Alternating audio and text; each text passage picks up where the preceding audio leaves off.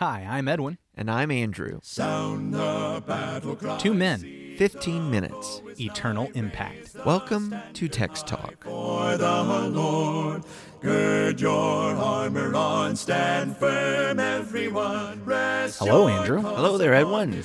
We are continuing in Hebrews chapter 3. That's exactly right. I've got my Bible open here into Hebrews chapter 3. I'm so glad you have your Bible open. It's going to make it easier to read from the New King James Version as we continue on. You don't have it Hebrews- memorized? You don't have it memorized all the way up through Hebrews 3 You yet? know what? Not this part. In Hebrews chapter 3 and verse 7. Therefore, as the Holy Spirit says, today, if you will hear his voice, do not harden your hearts as in the rebellion, in the days of trial in the wilderness, where your fathers tested me, tried me, and saw my works 40 years. Therefore I was angry with that generation and said, they always go astray in their heart, and they have not known my ways. So I swore in my wrath, they shall not enter my rest. Beware, brethren, lest there be in any of you an evil heart of unbelief, in departing from the living God. But exhort one another daily, while it is called today, lest any of you be hardened through the deceitfulness of sin. For we have become partakers of Christ, if we hold the beginning of our confidence steadfast to the end. While it is said, today, if you will hear his voice, do not harden your hearts as in the rebellion. Do not harden your hearts like they did in the rebellion. Mm-hmm. What we have here... Okay, so again... Well, I think we're tracking along with the story of Moses, right? We are tracking along with the story of Moses. One of the things that I'm fascinated by as we go through Hebrews The account of Moses. is some of the similarities that we had through the letter we just read in Galatians. I really, want to let everyone believe that, well, yeah, we knew it was like that. That's why we set it up this way. But in fact, this is something I am just recognizing as we go through. And here's what I mean. In Galatians, as Paul is writing to Gentile Christians, he keeps relating their sin back to paralleling what happened at Mount Sinai as they quickly deserted God. Right. Now, when we talked about that, I know I received some feedback from some folks that initially weren't quite sure that was what was going on, but the more we talked about it, they said, I think that's really what's happening there. Paul is bringing that to mind, saying, you Gentiles who are going back to the law, are you listening to this? Because you're doing the same thing they did when they turned away from God. Sure. Now here in Hebrews, we've got a very similar approach. As the author of Hebrews fears that these Jewish Christians are drifting away from Jesus, he now takes them back to, you guys want to honor Moses? Mm-hmm. Well, let's go back and remember what happened in the days of Moses. We do not want to be like those Israelites in the days of Moses who drifted away, who turned away, quickly deserted at Sinai, got into the wilderness and had these drifting away, end up in the promised land, and there's a generation that arises and doesn't know God.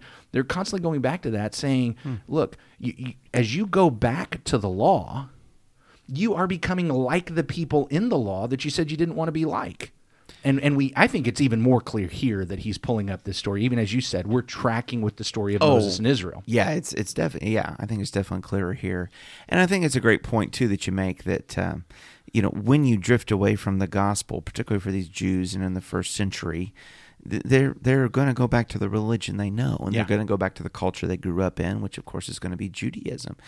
Which, and there was a temple standing in Jerusalem when these things were written. It had been easy enough to go do.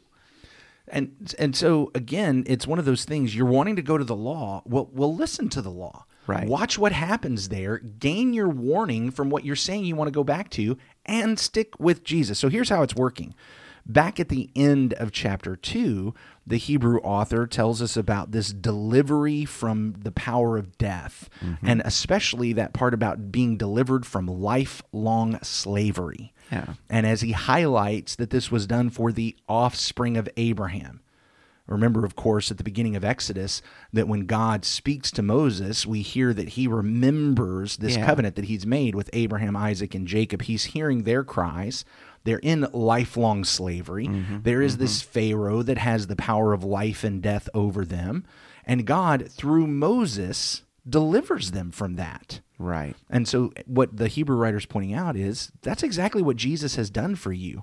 He has delivered you as Moses delivered Israel from Egyptian bondage and lifelong slavery. Jesus Christ, through his death, burial, and resurrection, has delivered you. He has tasted death for you. And wow, what a powerful thing that is. Because remember, in the story of Moses, it was the firstborn of Egypt tasted death so that the Israelites didn't have to. Here is the firstborn from God. Yeah. Who is tasting death. He has become the sacrifice. He has become the atonement. He has become the deliverance that allows us to not taste death. So there's this deliverance. So go ahead. I was just going to say, so with that before us, the danger that's being addressed here is a hardening of the heart and a turning away. Yeah. And I think an awareness that, hey, this has happened in generations gone by. This is a very real and present danger for God's people at any time. Look what they did in this wilderness. Right. Yeah. So we bring in Moses at the beginning of chapter 3 and talking about the honor that Moses deserves. Gives kind of a nod back to that rebellion from Aaron and Miriam, which even through that would remind us, as we talked about yesterday, Korah, Dathan, and Abiram, the people who spoke against Moses and the punishments that they received. Yeah, that was the one where the ground swallowed them up. A new thing happened. It opened up and swallowed them whole. And so now, as he's talking about Jesus being greater than Moses, he goes to a psalm. It's for us, it's Psalm 95. And in Psalm 95, Israel is warned not to repeat the sins of their fathers. I want to go back. All right. Here's how the psalm goes. Oh, come, let us sing to the Lord. Let us make a joyful noise to the rock of our salvation. Let us come into his presence with thanksgiving. Let us make a joyful noise to him with songs of praise. For the Lord is a great God and a great King above all gods.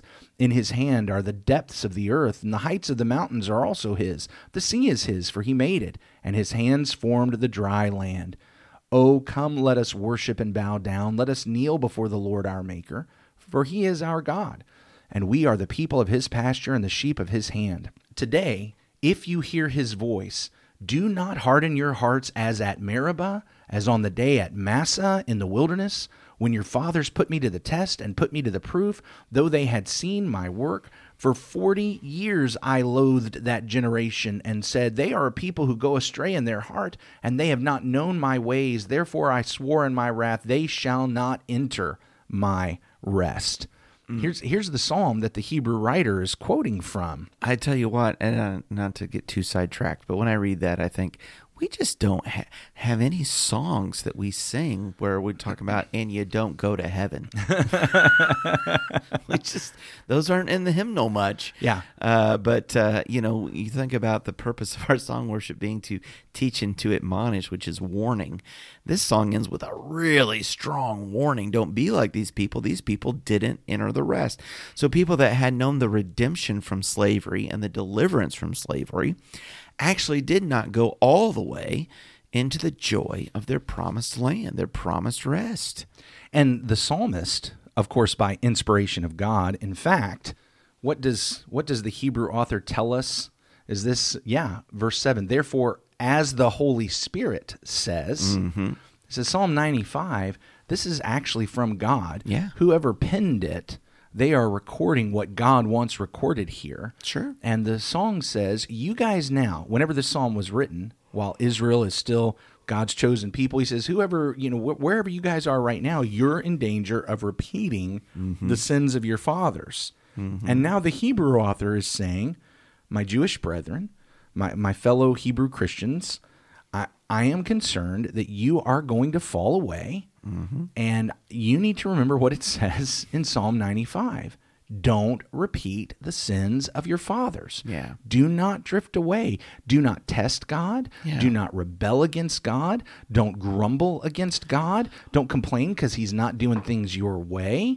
Look, we can take our complaints and our laments to God. That's what that happens in the Psalms over and over again. But take them to God. Don't turn away from God. And I see in verse 8, also from Psalm 95, don't harden your heart. How we get so proud, how we get so stubborn, whether it's in our sin or our want-tos. I think we can drift into this hardness of heart. I see these things going together. that small steps, little incremental steps away from God. And one day where there had been a zeal and a passion for God and the things of God, it's just numb. It's just hard. Yeah. Today, he says, do not harden your hearts. And he's going to talk about the deceitfulness of sin as he follows up this, or as he talks about this passage. He says, look, that sin is a liar.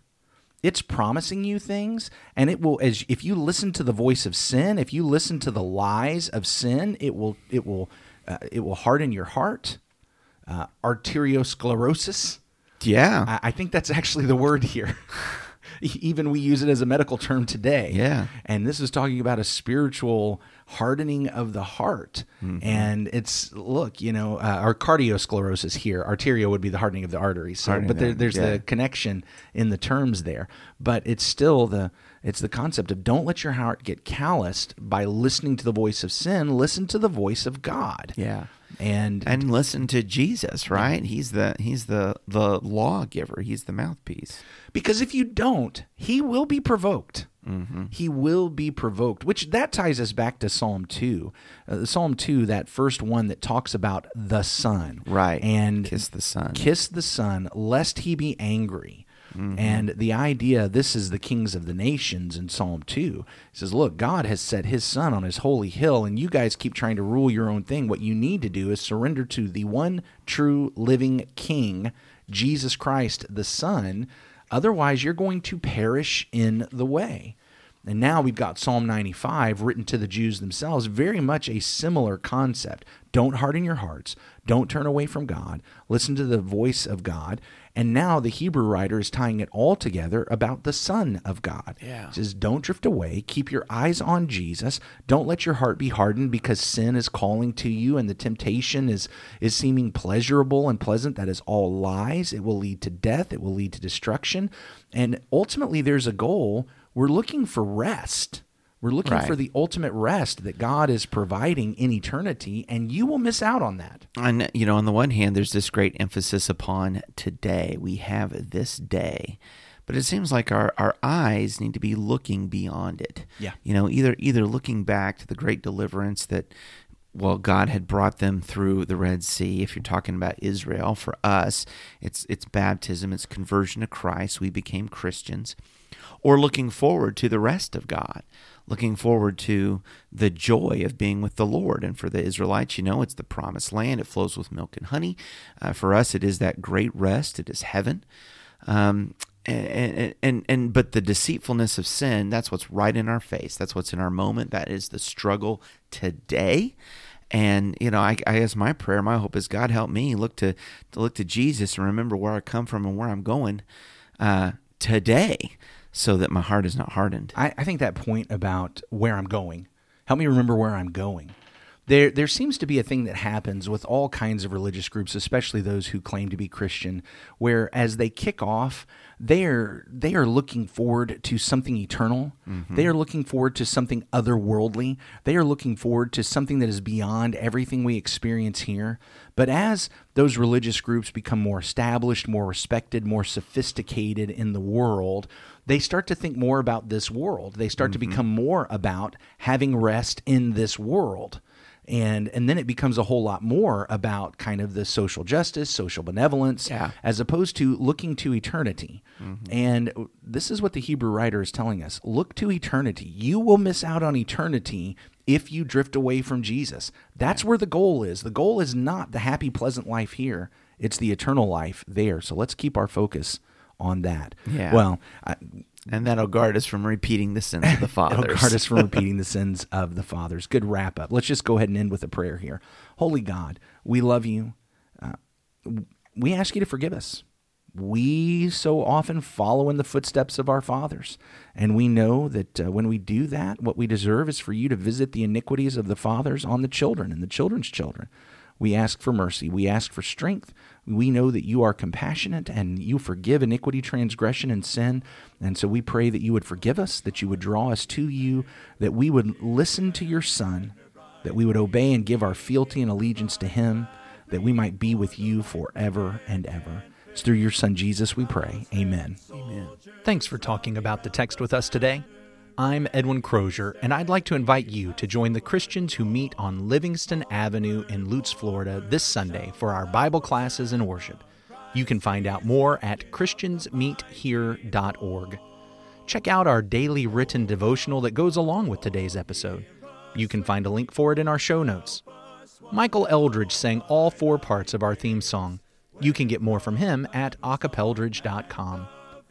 Please remember to subscribe, rate, and review Text Talk in your favorite podcast app so others can find it and learn about it more easily. Have a fantastic day. Steady, pass the word along. Onward, forward, shout aloud, Hosanna. Christ is captain of the mighty throne.